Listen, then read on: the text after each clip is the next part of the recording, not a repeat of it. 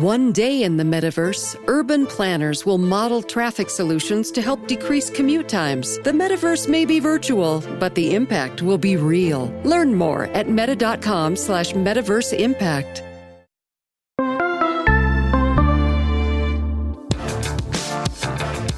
You're listening to the Pharmacy Podcast Network.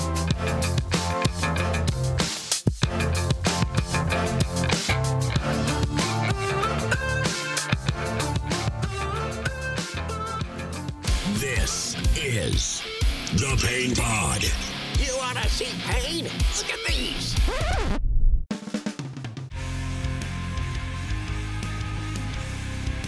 Welcome to the Pain Pod, the podcast for all things pain management. Hosted by the Pain Guy, Dr. Mark Garofoli. We'll be collaborating with numerous pain management experts, talking about substance usage disorders, the latest treatment modalities, and most important, focusing on the pain of our patients as leading providers of pain care. And now, here's our host, a man wanted in all 50 states, a suburban city-like mountain man. Without the beard. From the hills of West Virginia, and certified in weapons of mass destruction response. It's Dr. Mark Garofoli. All right, welcome back, everyone, to the Pain Pod. You know, as we always say, come one, come all to the Pain Pod. I am belated today for this episode, quite frankly. So thanks for tuning in. I have a feeling this might be one you want to even listen to twice. That being said, there's a lot going on in our world. Tons of stuff, right? Polarities everywhere, information's everywhere, good, bad, and everything in between. But, of course, there is, the drug crisis, the drug pandemic, another one of those pandemics out there. There's stuff going on all over the place. One of the folks I like to quote, I guess I'd say, would be Johann Hari. I think in one way he said it best. The opposite of addiction is connection. And folks, that takes us well beyond healthcare and certainly well beyond pharmacy, right? But there, we're talking about real connection, not just being somebody's LinkedIn friend, although please do connect on there, folks, by all means. The COVID pandemic put more logs on the fire of the drug pandemic overall. And if you notice, I keep saying pandemic because, yes, here in America, we have our issues. And there's issues across the globe, too. But speaking of us here in the native land, we've got annual drug overdose deaths now went into six figures. So we've hit 100,000, which now actually is similar to alcohol-related annual deaths. Same thing, about approximately, of course, 100,000. Nowhere near tobacco-related annual deaths. So that's always been 500,000. That's a lot, 5 times that. Another way I like to put it is, although it is tragic information, a drug overdose happens for an American every 6 minutes. The other side of the coin is a baby is born dependent, not addicted to, but dependent to opioids every 30 minutes. Now here today, we have Sam Quinones with us, okay? I literally, I know you know the name, but just in case, all right? Let me just touch on a few things here for him, and we're going to have him tell the stories along the way, but I'm sure everyone's already read, perhaps more than once even, Dreamland. Quite frankly, it's actually a mandatory read in many schools of medicine across our country.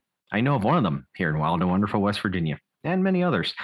But some things that come into that, and in the show notes online, feel free to check out any of the links we'll be sharing. But, I'm sure you've seen the headlines, 75% of heroin utilizers began with prescription opioids. Dun, dun, dun. But where from? Well, there's multiple DEA reports out there that'll tell you that it's often on the diversion or illicit side, of course. In fact, that's usually 2/3 of the time. But let's jump forward here a little bit. So, hello 2020s. Illicit substances are everything. And we healthcare professionals get pulled into this directly and indirectly all the time too. But literally hundreds of illicit substances, with methyl groups and newbies popping up weekly. Here, I would certainly recommend people check out with the folks at freece.com. There's the Substances of Abuse Specialty Pharmacist, or SASP certificate. Yours truly made that. So yeah, tons of bias there, right? And plugging that. But folks, seriously, there's pretty much nowhere else you're going to find information and learning, true learning on hundreds of illicit substances. But one of those places you might find, of course, is, Sam's newest book, The Least of Us. I've already read it and love it, folks. Came out back in October 2021. And enough from me already. For those of us who haven't read Dreamland or The Least of Us, Sam, welcome to the Pain Pod. And can you give us, some overall thoughts on those books, really? Thanks. Thanks very much for having me, Mark. They were those books were my attempt to chronicle the history, the causes of, the societal influences and what have you, medical influences that got us to the place we are today. But starting with Dreamland, as you said, is really about the opioid epidemic, with the beginnings of it, where, the revolution in pain management in the United States, where folks, the pain specialists and pharma companies kind of joined together to promote the idea that we needed to eradicate pain, and we had the tool to do it, which was an opioid painkiller. We were just afraid to use it, and that was foolish, because science now knew that those pain pills were virtually non-addictive when used to treat, when prescribed to pain patients, and that proved not to be the case. Helped a lot of people, actually, but it left behind a devastating collateral damage. And actually, I would say, I would not put it in the past tense. I believe that it's still, frankly, going on, although not, of course, to the degree that say it was 10 years ago or more. But the overprescribing of pain pills, I think, still is a problem in this country, as is, frankly, the underprescribing of them for certain people, in particularly folks in chronic pain. We talk a little bit about that, if you like. And then The Least of Us is really taking it into the next step, which is the underworld, particularly the trafficking world in Mexico, stepping in and putting, and providing, I would say, the massive quantities of now synthetic drugs, no plant involved, methamphetamine and fentanyl being the main two, and now covering the country with those drugs, but using, it's safe to say, the opioid addicted consumer that was created by our very aggressive, I would say, wanton prescribing of opioid painkillers for many years. You're hitting some nails on the head there. Obviously, you're one of the experts as far as I'm concerned, and many others. But, we're always at the extremes. When talking about prescribing and dispensing by corresponding responsibility, Controlled Substance Act, 1970, of course. The idea that, there's patients that sometimes need more, and there's patients that could do with less. And why in the world are not a lot of us right smack dab in the middle there of just taking care of folks, taking care of our patients, of course, pharmacists, you hear me here, of course, with the things we see every day. So thanks for, going over that, kind of big picture rundown of the books, of course, but what's going on in society as well, too. Let's flash back here. And we were briefly actually touched on this earlier, of course, when just chit-chatting, but let's flash back. I actually checked the date. It was May 15th, 2019. And Sam, I remember you and we were chatting together after you spoke at an addiction conference in my hometown in Wild and Wonderful, West Virginia. And I was just so happy to meet an influential person that, for lack of better wording, gets it. There we stood in a convention center full of experts and people that really, truly do care, yet often ends up with we'd call it the stinking thinking. That's what Dan Schneider, the pharmacist, all on Netflix, put it last year when he was on the Pain Pod here with us. Then it was a building of folks wanting to talk about buprenorphine for hours at a time. And in walked a guy that just interviewed folks at a prison regarding how the new meth was and continues to, I would agree with you, spread like wildfire in our country. For all of us healthcare professionals, present self obviously included, it's very, very hard to just stop and smell the roses and see the forest within the trees when it comes to the reality of the drug crisis that we're all facing, including illicit opioids, prescription opioids, oftentimes diverted, and a plethora of other substances of abuse, such as hallucinogens and dare I say, cannabis, everything. Any recommendations that you would have for our audience listening here today? What can you guide us with? Well, I mean, I'd say that we have a very serious situation on our hands, because you've got the quantities of synthetics coming out of Mexico are just staggering, largely because they have access to world chemical markets. And synthetics, don't require sunlight or land or seasons. You can make them all year round, And so what we've seen now is all across this country, what the opioid epidemic has led to has been, it's in my opinion, this current state of affairs, where these are the two most deadly, and in the case of meth, mind-mangling drugs we've ever seen on our streets. When it comes to folks working in pharmacy, I'm thank you for your kind words, but I would say that when it comes to pharmacy, I frequently am not the expert or not an expert. I try my very, very best to keep learning and understanding. I would say that one of the things that got us into this problem in the first place, which I do not believe has significantly changed, is that doctors still don't have access to a wide array of therapies that are reimbursed, that would allow them to then deal with each individual patient as an individual human being. We got into this problem, I think, because we decided one drug for all human beings, and that on its face doesn't sound realistic. And I think in we're already looking back, scratching our heads, going, how on earth did we think that? But I think that that's still part of the reason we thought that is still existing, and that is that we still don't have reimbursable therapies across a wide spectrum for a doctor to choose all different kinds of things for her patient, right? And then maybe tinker with them. That is what left doctors all across the country, because we did not have that.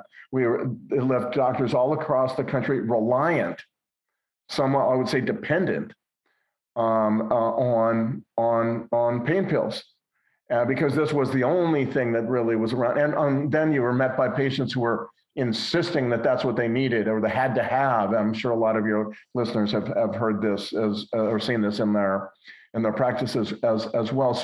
So to me, I really think that there needs to be a further push to get insurance companies to understand their role as well, that you need to have a lot of these therapies reimbursed, covered in insurance, and that will then lead to better outcomes. And I think less pressure on doctors and I suspect pharmacists as well to be prescribing these pills all the time.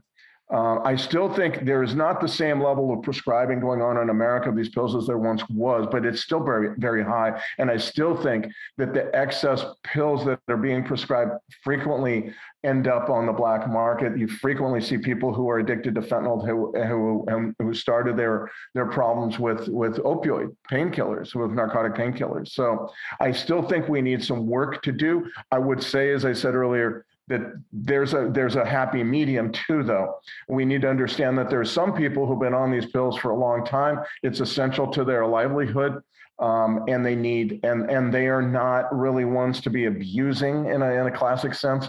The prescribed pills that they're given, they need to be taken into account as well, I think, it seems to me. And that also comes with insurance companies understanding the wider role that they played in all this, and providing more reimbursed therapies beyond just a few things, including pain pills.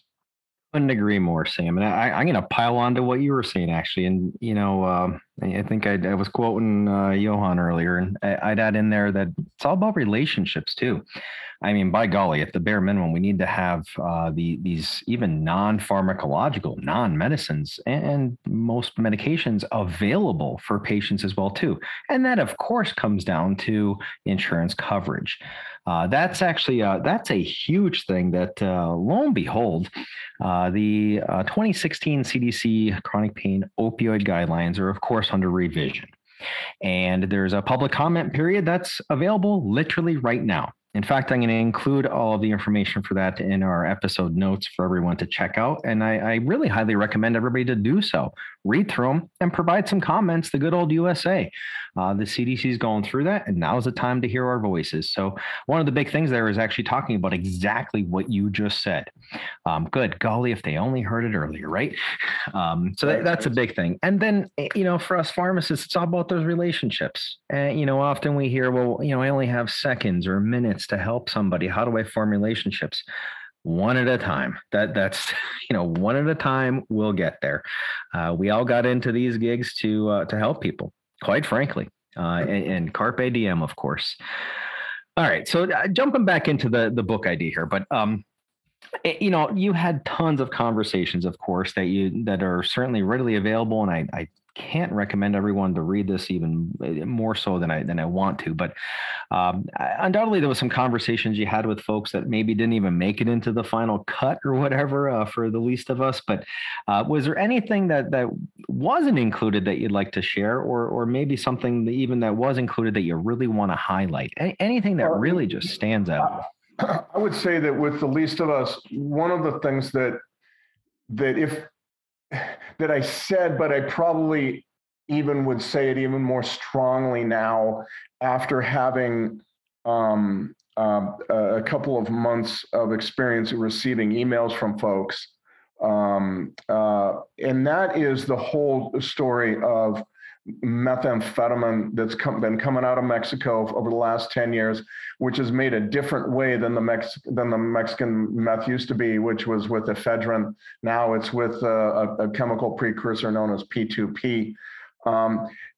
The idea behind the book was that this method of making methamphetamine allowed the Mexican traffickers to be able to make more geometric quantities more than they'd ever been able to, and therefore, as they have, cover the United States. So you now find meth up in New England, and along the way, I talked to many people around the country, recovering addicts, homeless outreach folks, doctors and ER docs and so on and on, many different walks of life, but folks who really worked with this or had been involved in using this drug, and began to understand how potent it was and how damaging it had been, and how this is really a major issue in both the waves of mental illness that we're seeing, and that mental illness very quickly rendered someone homeless. And so therefore the homeless connection was also very clear to me with this methamphetamine coming out of Mexico in such staggering quantities, as was frankly the tent encampments. I think I made a pretty good case in the book for that. I've had some pushback on it, but that was expected, and I'm happy to answer those points. I'll be probably answering those points at a later date. But I would say now, since the book came out, I have received so many emails and so many just Facebook messages and different things like that of people who are explaining what they've seen very up close and personal in their lives. Just recently spoke with an addict in Michigan who was telling me how he was clear the methamphetamine changed when he used it one time. After many years of using it, all of a sudden he instantly went into psychosis, and he really has just always gone into psychosis every time he's used that. So I think I might even have laid on more of the personal and expert experiences of folks who were in the trenches working with us, ER docs, homeless outreach folks who go into those tent encampments and so on. All of that seems to me now to be even. I was convinced of it, but I have to say I'm like, it's so solid now, that story. It seems to me that anybody who kind of denies it, or as I've had a few folks deny it, just simply aren't close enough to it. It seems to me. So I think that would be one area where I might even add. In fact, for the paperback, I might very well add more of reporting on that story. Well, good golly. Now I'm going to have to get the paperback too. It's all good. Don't worry. Thanks, So Mark. lots of talk here on of course meth and the new meth and bigger picture stimulants, of course. And I've got one in my hand right now. Caffeine, even a cup of Joe. It can, ironically, it can help with various painful situations. And so many folks are buying and utilizing these street stimulants. Whether meth, coke, whatever. Sometimes without even knowing it's being added or laced in there, perhaps even completely substituted for heroin, fentanyl, whatever. Stimulant abuse and addiction is just rampant. And there are multiple medications in the pipeline, pun intended, for stimulant use disorder or stimulant addiction, but they're years away. However, here we are. Currently we have medication options for opioid addiction. They're FDA approved as part of the treatment plan, not the sole tool, but part of it. Yet here we are. So here, just want your point of view. Are we in the eye of the storm as far as the drug pandemic, drug crisis? Yes, I would say that's probably an apt description of where we are right now. I think it crept up on us fairly abruptly because we were paying attention to COVID, which was as it should be. It's a worldwide pandemic, for goodness sake.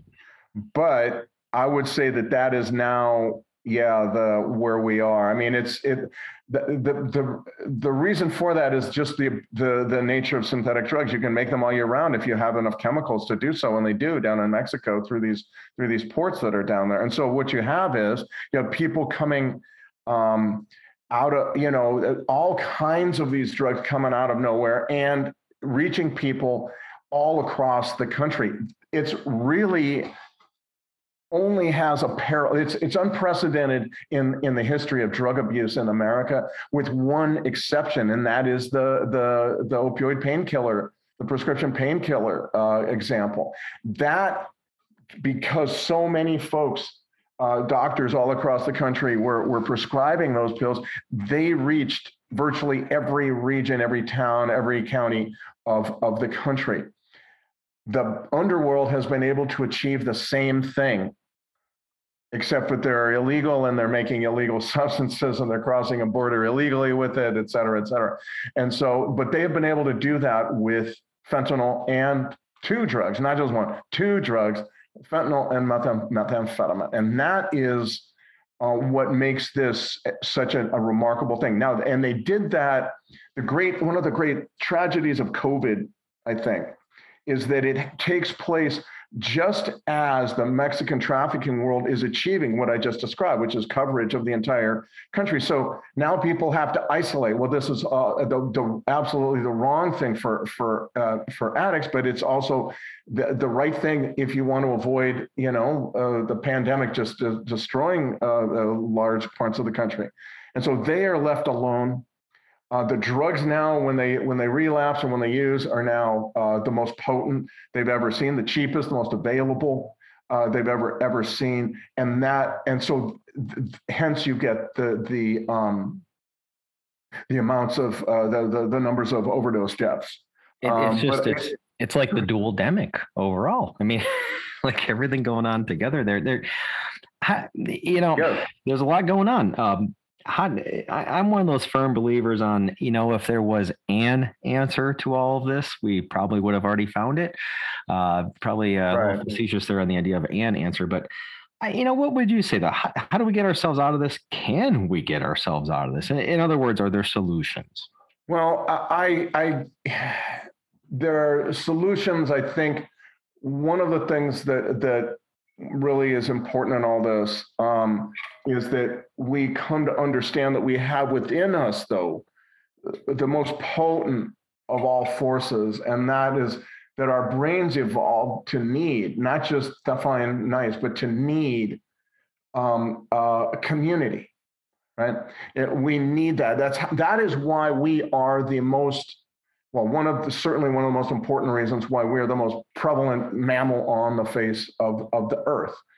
Human beings are, that why we survived at all was because we figured out that we were better together. We worked better together. Anybody, if in isolation, we die quicker, and that's true of the cavemen, and it's as true of our modern American today. And I think what happened is, to kind of answer the question without going off into down very deep rabbit holes, is that we as a culture, as Americans, decided that we didn't need that. In the last 40 years, we've kind of said, well, we don't really need other people. We're better on our own. It's tough, it's messy, it's unpleasant. We don't like other people. They don't vote like we do, whatever, on and on and on, right? And to me, that felt like the culture became that. We're better on our own and don't bug me with the needs of other people. And the towns that lost all those jobs, well, they're on their own because we're doing okay over here. We adopted this attitude as a culture, I think, that we don't need to, and the problem is that this is one of the most important things that has allowed humankind to survive through millions of years of evolution, is this idea that we need each other. We have to have each other. And in America, in the last 40 years, we decided we didn't. The same way we decided, the old rules don't apply to us. The same way we decided the old rules don't apply to us when it comes to opium and painkillers derived from opium. We know 5,000 years of experience with that plant. We know it produces a magnificent painkiller that is, number two, very addictive. And we decided only one of those were true, that the addictive part was passé. It's almost like, kind of, we've gotten to this mindset where we think old rules don't apply to us because we're Americans or something like that. I'm not quite sure. But in this case, it seems to me that that's what's going on. Yeah, it's, something you just said there, better together. If you're looking for a third book title someday, I think you're on it, man. That's the next one. No, seriously, Mark, I think that's kind of, I think that could be it. This idea that nothing gets solved until we understand that that's the fundamental way we have to react, and find ways to react, to build that. And that is why, in fact, with the least of us, I started from the idea of half of this book is going to be about stories of people repairing community in the smallest, most unnoticed ways. Most of the attention to the least of us has been about the stuff about synthetic drugs, fentanyl and methamphetamine, and every radio interview seems to be, like 80% of that, and the other stuff is like not that important. My feeling is, I'm glad you brought it up, because my feeling is that the stories that I'm trying to tell of people doing what I think is a very healthy thing and needs to be noticed and needs to be replicated in some ways is really the heart and soul of the book. It's half the book, because I felt we have all these forces arrayed against us, trafficking and all this legal addictive stuff and all that, and we've got this, what's our defense? Well, I think we have it within us. It's this idea that we're better together, that we're only as strong as the most vulnerable in our communities or in our families or in our churches or in our businesses or what have you. And we're only as strong as the least of us. And that attitude is, I try to express in these stories that I wrote in the book, and that I think are just crucial, fundamental to all this. So the question of what are the solutions, that's an enormous question. But the answer, I think, when it comes down to it, is always based on, the answers are always based on the idea that we need to get away from this idea that we think we're better, we can function alone, because it seems like we can, because this society is built that way, it seems to me now, but really we can't. So it's just not how we roll. It's I agree. In our society, it's 2022. Our society is beyond polarized in many facets, but you had the guts to derive your title here and bestseller, quite frankly, from the Bible. I believe it was actually Matthew 25, 40 to 45, specifically for those wondering. Regardless of one's religious views, though, I'm sure everyone would love to know, how'd you come about that idea? Well, it's interesting.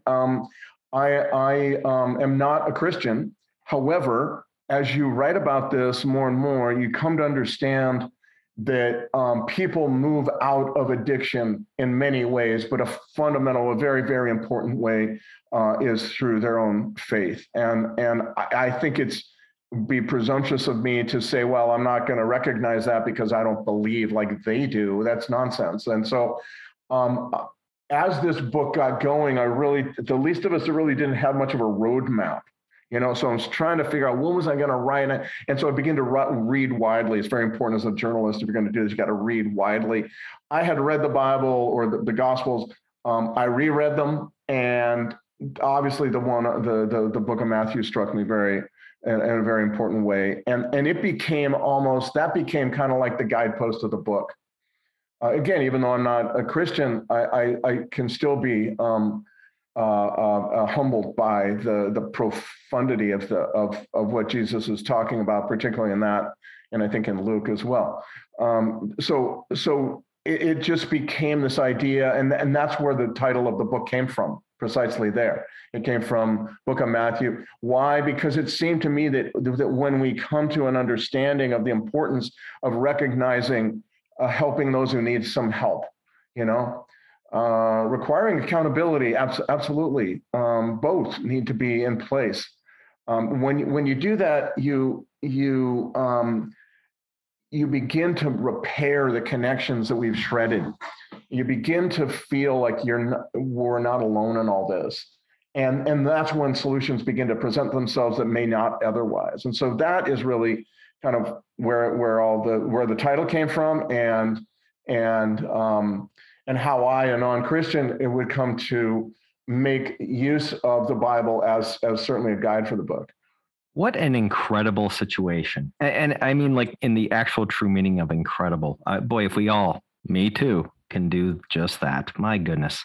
All right. Two more quick ones here for you, Sam. These are ones I ask everybody. So what's your favorite pain medication and why?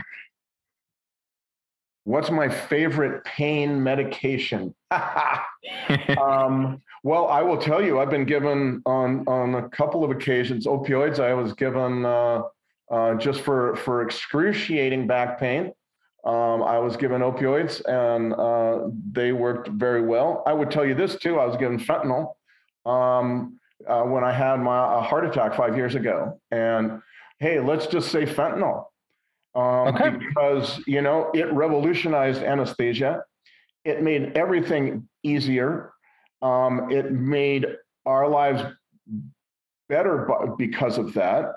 And just because the underworld has figured out how to use this nefariously does not mean that this very, very profoundly important drug does not have a role and should not have a role. It's been a magnificent boon to a lot of people. I would say many of your listeners may have already had fentanyl in their lives in some medical way. So I think I'll just say fentanyl because used the right way, it's a fantastic revolutionary drug.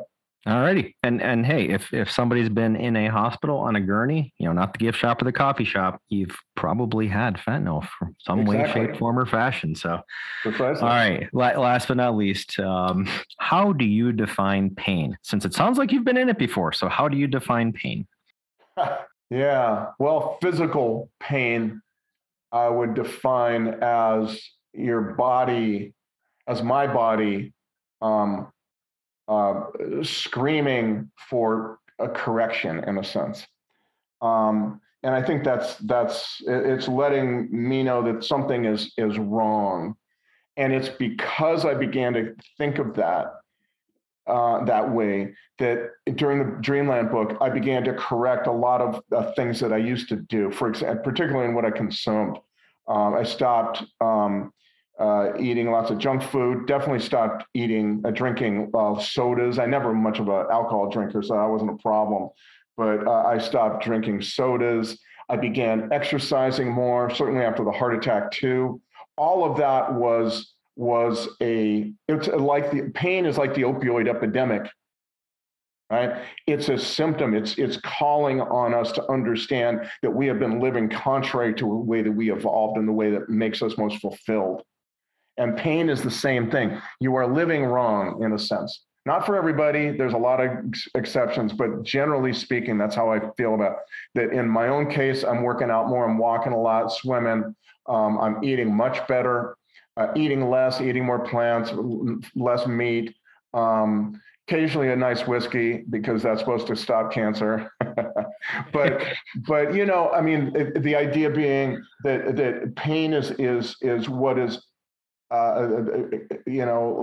letting us know that we need to change something about how we're living. And that's what the opioid epidemic absolutely is doing culturally as a society now.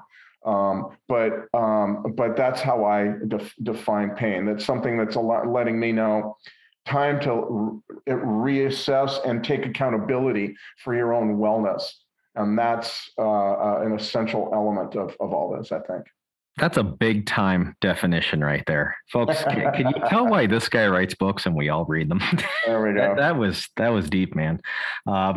Simplicity in complex things. All right. Well, Sam, I really want to thank you for your time here. It's the most valuable resource we have. Incredible to have you here on the Pain Pod. By all means, keep in touch, and I'll have all this information available for everybody in our episode notes. Of course, check it out. And I got to tell everybody, join us for our next episode here on the Pain Pod when we discuss thug drugs. We're going to take this conversation with Sam Canone as a step or 12 deeper and review stimulants such as amphetamines, caffeine, cocaine, and of course, you guessed it, meth, old school and new school. So join us next time on The Pain Pod. If you'd like to join Mark on the Pain Pod, send us an email to publisher at pharmacypodcast.com. And make sure to share the show and subscribe on your favorite podcast directory. Thanks for listening.